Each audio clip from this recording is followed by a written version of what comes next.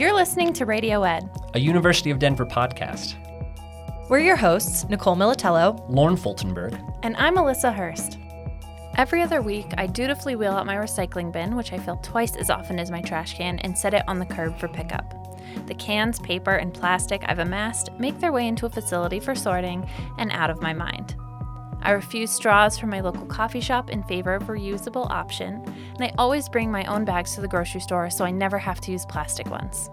These small actions, I'm told, add up to an impact, one that makes me feel like I'm helping shift the tides of climate change and lessening the impact of humans on the natural world. And yet, despite our growing interest in sustainability, I still came across a news article last week detailing the threat of microplastics in our air, swirling around the Earth. As climate change continues to threaten our very existence and the footprint of humanity continues to encroach on the animals, water, plants, and air we share space with, we decided to focus in on the issue of plastics with Assistant Professor Jack Buffington, whose work in supply chain management has driven him to explore solutions to our plastic problem. Can you tell us a little bit about the history of our use of plastics, when it became this super ubiquitous material that we use in every grocery store and all of our packaging? Yeah. So man has always sought these materials to advance, how we live our lives. And plastic is a polymer. There's plastic, in your cells, organic plastics, of course.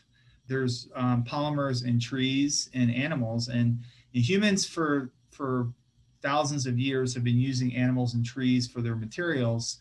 Whether it's elephant tusks or tortoise shells or tree sap to turn into rubber, and then with the advancement of fossil fuels, all of a sudden plastic became possible because plastic is simply made out of fossil fuels, and so this became, actually, believe it or not, a sustainable way of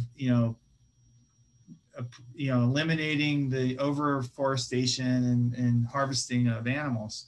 So in the 20th century is really when it became ubiquitous, as you mentioned, and to the point today where, as you mentioned, it's everywhere.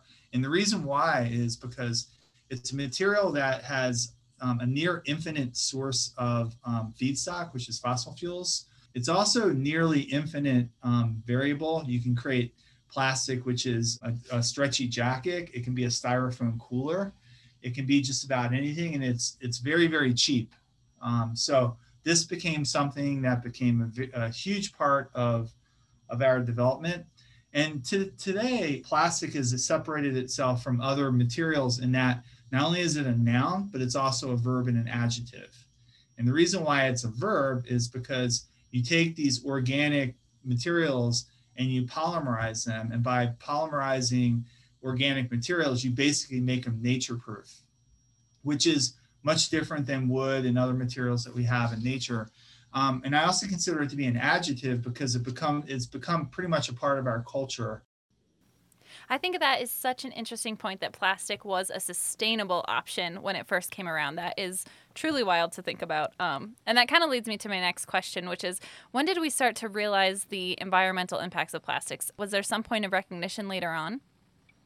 Yeah, so since the 1950s, plastic has grown about 8.5% average year over year. And so you can imagine back in the 50s, there was only maybe like 1.5 million tons of plastic. Today, annual production is over 360 million tons.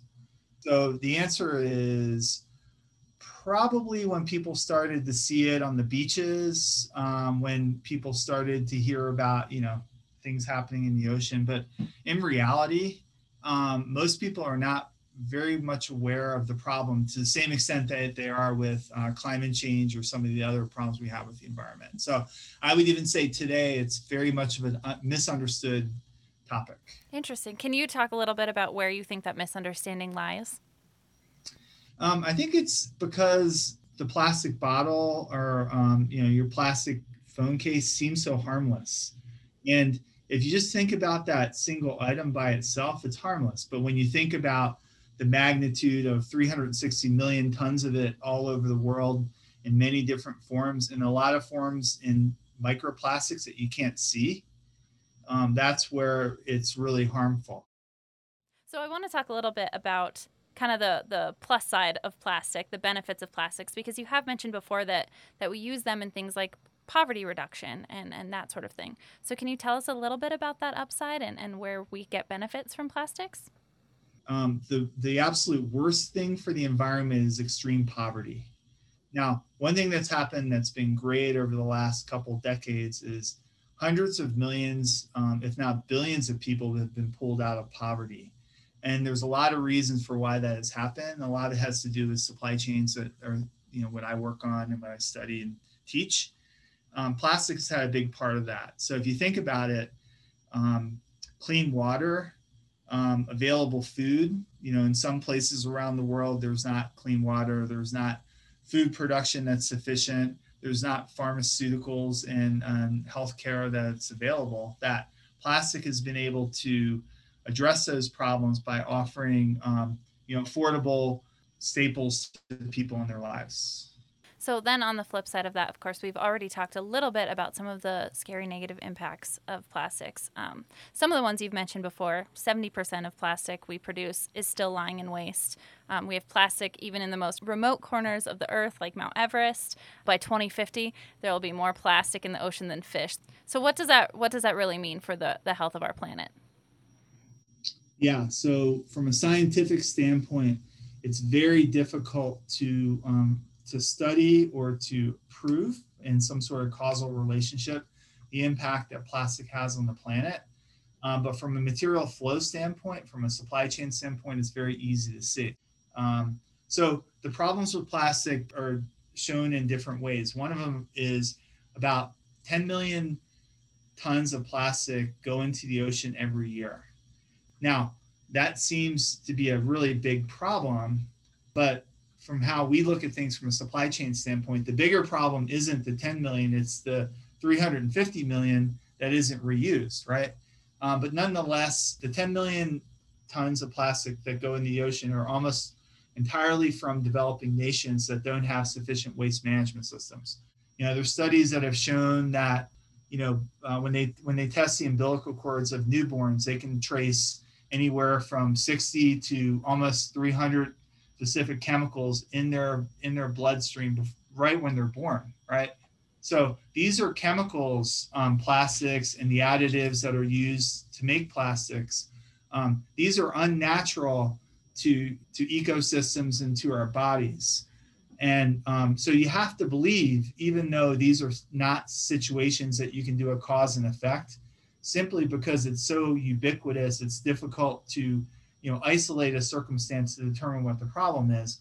It's pretty clear if plastic is growing at an 8.5% and being recycled at 7%, and 360 million tons are being, strewn all over the planet, that you're going to have problems with that. It certainly has an impact on, our water systems. They do tests on municipal water systems. 94% of tap water has traces of plastic in it. And, there was a study that was done in Colorado, I think a couple of years ago, where they put buckets out. The U.S. Geological Service did a study, and they were trying to test for something else, but they actually found traces of plastic in each of these rain samples. And so this is coming from the sky. This isn't something that was a fact of somebody littering on the ground. So, this is a significant problem to the extent that we don't understand as well as we need to in regards to, public health as well as the environment. And kind of to build off of that a little bit, we've all seen these videos of turtles with a straw in their nose or pelicans wrapped up in plastic netting. So I'd love to talk a little bit about animals. So what is the true extent of that problem, and what impact can it really have on these animals that we share the world with? The picture that really is really emotional for people is when they see the turtle that's caught in plastic, or it's through their nose, or a seahorse that's using a straw for balance. But the bigger problem is the microplastics that exist in the ocean. And so when you hear these stories of these big gyres of plastic, people think that you're going to go in the middle of the ocean and you're going to see just like a bunch of straws and soda bottles and such, but that's not what you see. What the problem is really what you don't see, right? And so you can imagine that, these places are in the middle of nowhere. And so this plastic has gone from a coastline to these 5 gyres all around the world. The most dangerous part about plastic that people aren't aware of is it's not necessarily the polymer, like PET. So it's not the polymer that's really the most dangerous part. It's the additives. It's the BPA that you've heard of in the water bottles, which, by the way, I think they tested about 95% of adults have BPA in their blood. So the plastic slimes its way through the ocean, and these additives are the smaller molecules, so they're easier to release. And so these molecules will attach to things that fish will eat, right? And so, they will ingest these chemicals, just like these chemicals are in our bodies. And that is having an impact on their health, of course, because they're not intended to consume synthetic materials.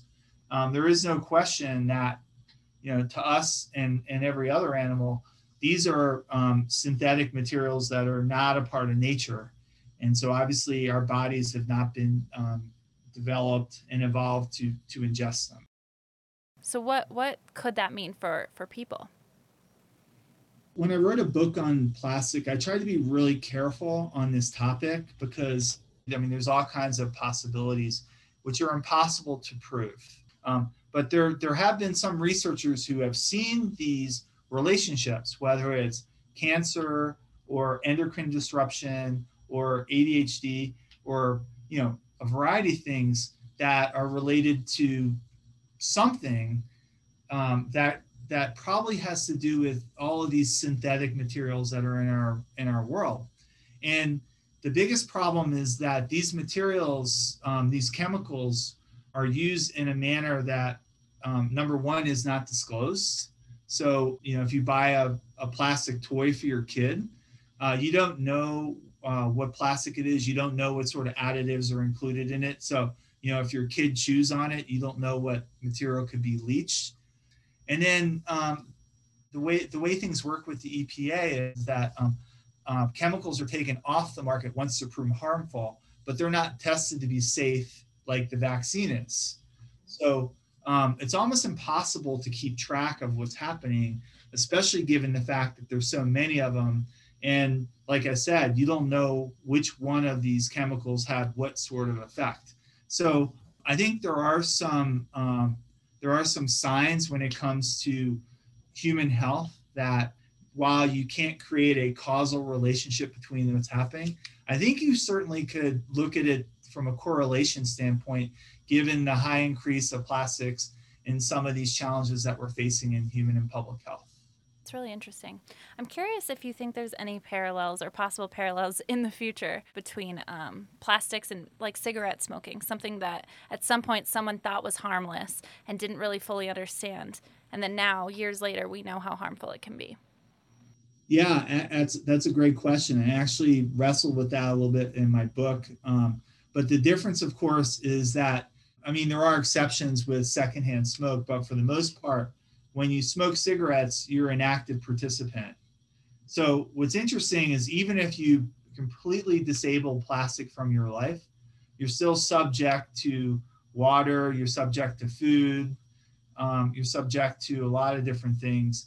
And then the other thing is the cigarettes. Remember I mentioned that cigarettes would be classified as a noun, and plastic really is a noun, a verb, and an adjective.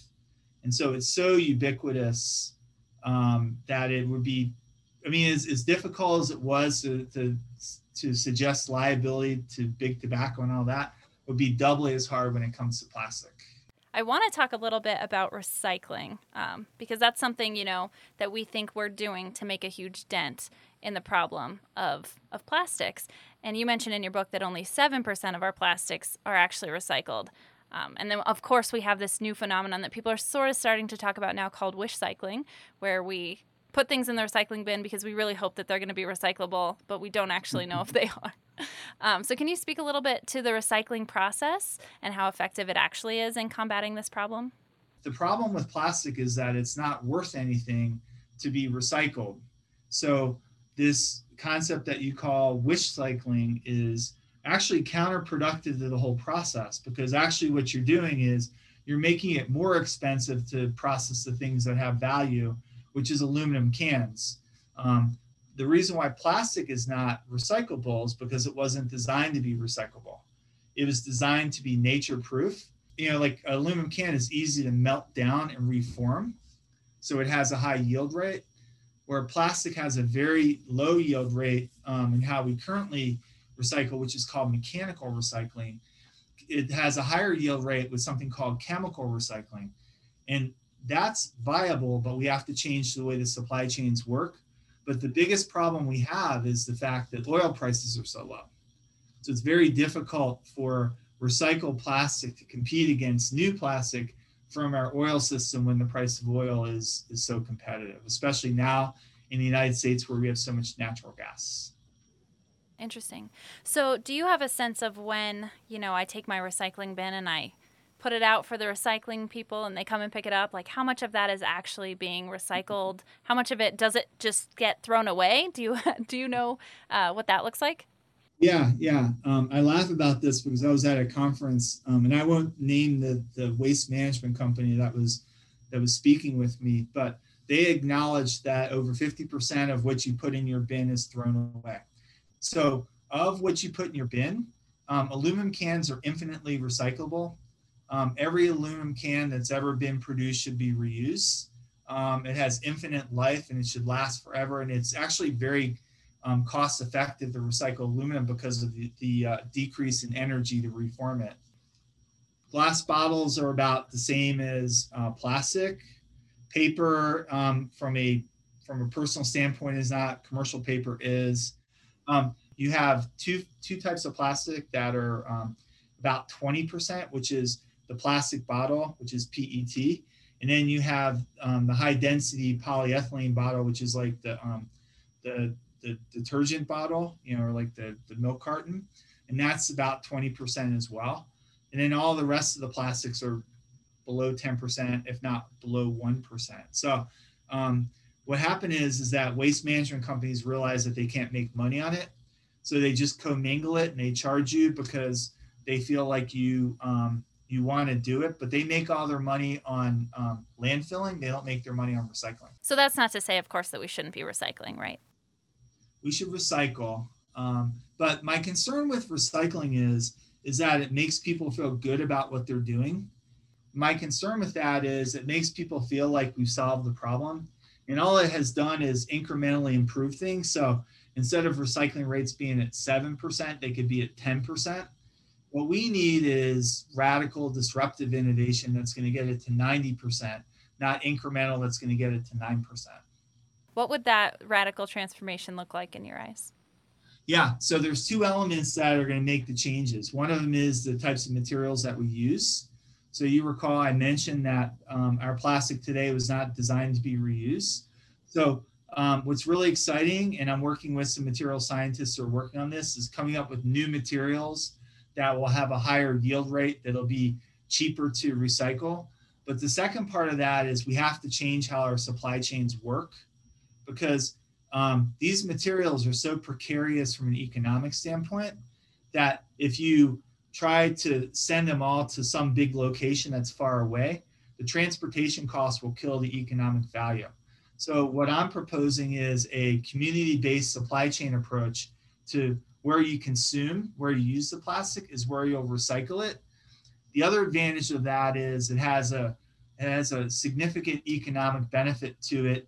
And you can imagine in some of our inner cities and developing nations that are poor because they're resource poor, how they could use their waste to improve their economy is a fantastic synergy to make the environment and the economy both work at the same time. That's a great example of what everyday people can be doing here and how you could start working there. But I want to ask you, do these anti-straw campaigns and plastic bag bans work? Do they make any kind of impact? They do, but the problem I have is that they suck all the oxygen out of the air.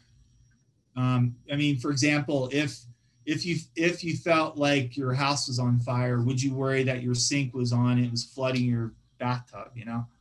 you wouldn't worry about that. And I think that's the problem, is that there's a lot of people who are well-intended, and these should make a slight difference.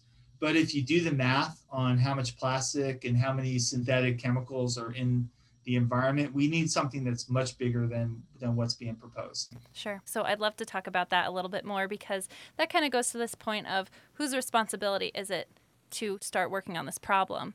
Is it the consumers or the businesses or both, some sort of partnership? How does the supply chain factor in? What does that look like? Yeah, so let's use other examples of what's happening in the environment to answer that question. So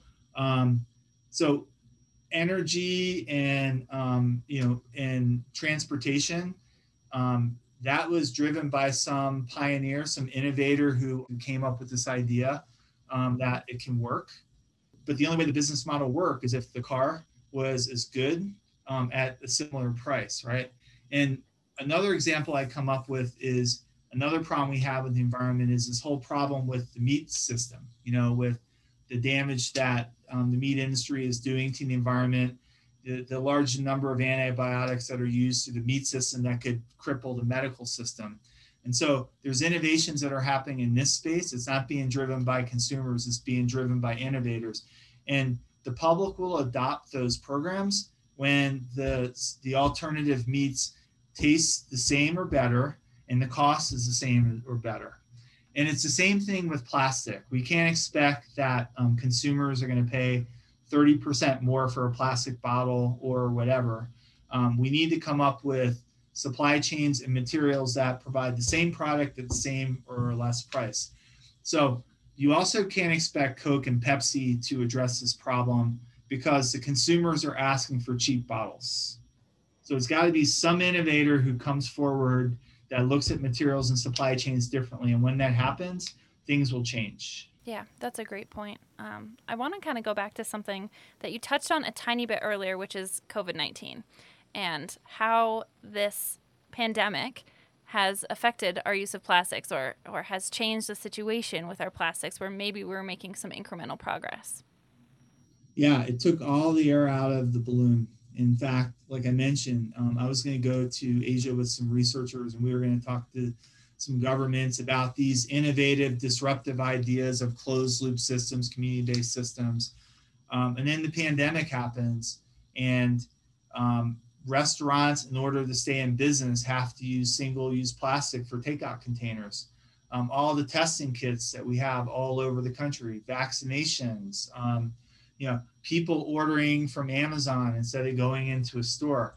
So, and actually even beyond that is the recycling system, or the recycling companies themselves were halted because there was a concern of sorting these materials and being contaminated with COVID. So pretty much the bottom fell out when it came to recycling. And I think this kind of proves the point that I've been saying for a while, is you can't make a non-economic argument to save the environment, because what's going to happen is that you're going to get into a pandemic like this, and people are just going to focus on the economy. So you have to have a situation where what's good for the environment is good for the economy, and then all of a sudden it's going to work. But COVID's a good example of just not a lot of people concerned about it right now, given what's happening. So on a slightly more positive note, what are some of the innovative ways that you've seen some people try to start effectively dealing with this problem? And I guess, are there ways that people are starting to in a meaningful way? Yeah, actually, I'm excited about a couple things. One of them is I think there's better collaboration between the nonprofits that are focused on the environment and industry. So I think companies like Coke and Pepsi and Dow Chemical are having more conversations with the environmentalists to figure out how to solve the problem. And we're seeing the same thing on the meat side, which I think is fantastic. The good news is there's starting to be funding in new materials. My concern with the new materials, and this is where I get involved a lot in this research, is you can't create a new material that doesn't work for a supply chain. Because the problem with plastic isn't the one bottle, it's the 360 million tons or the 1 billion bottles a day that go out in the environment. So you have to create a material that works with the supply chain so that when somebody's done using it, the system will be able to create this closed loop system.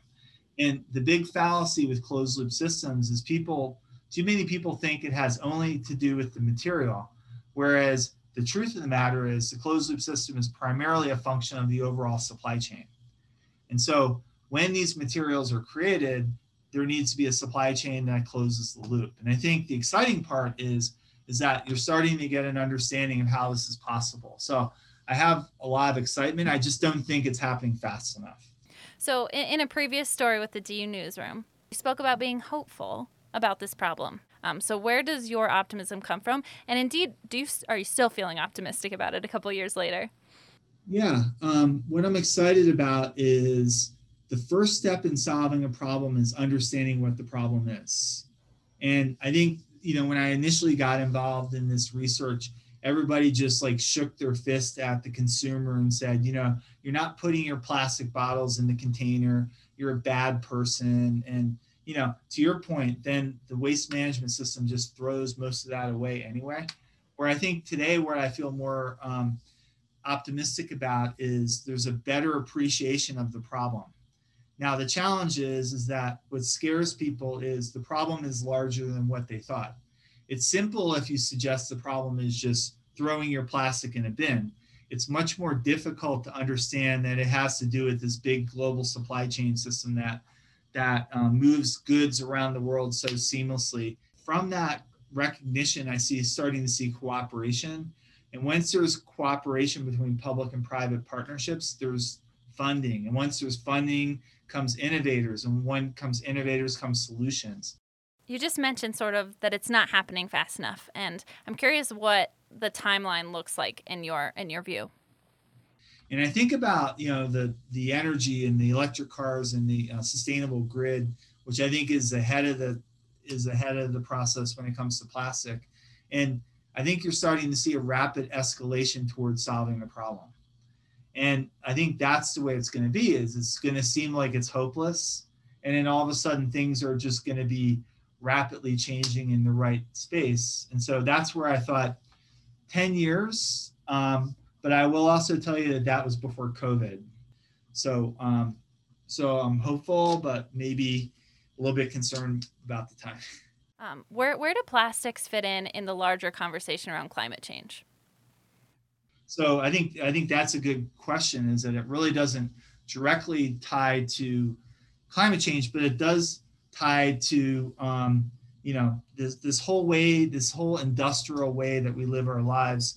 And somebody would say, well, you're in supply chain, you're the problem. And I would say, yeah, but the people who cause the problem are the ones who can solve it, because we best understand how it works. So I tell my students, I say, you're officially problem solvers. The first step is understanding what problem we need to solve for. Is the problem we're trying to solve for to make more and cheaper stuff?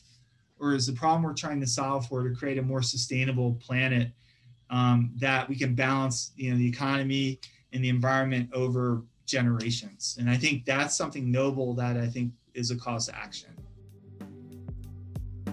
To learn more about the plastic problem and Jack Buffington's book, Peak Plastic: The Rise or Fall of Our Synthetic World, visit our show notes at du.edu/radioed. Tamara Chapman is our managing editor. James Swearingen arranged our theme. I'm Alyssa Hurst, today's host and Radio Ed's executive producer. This is Radio Ed.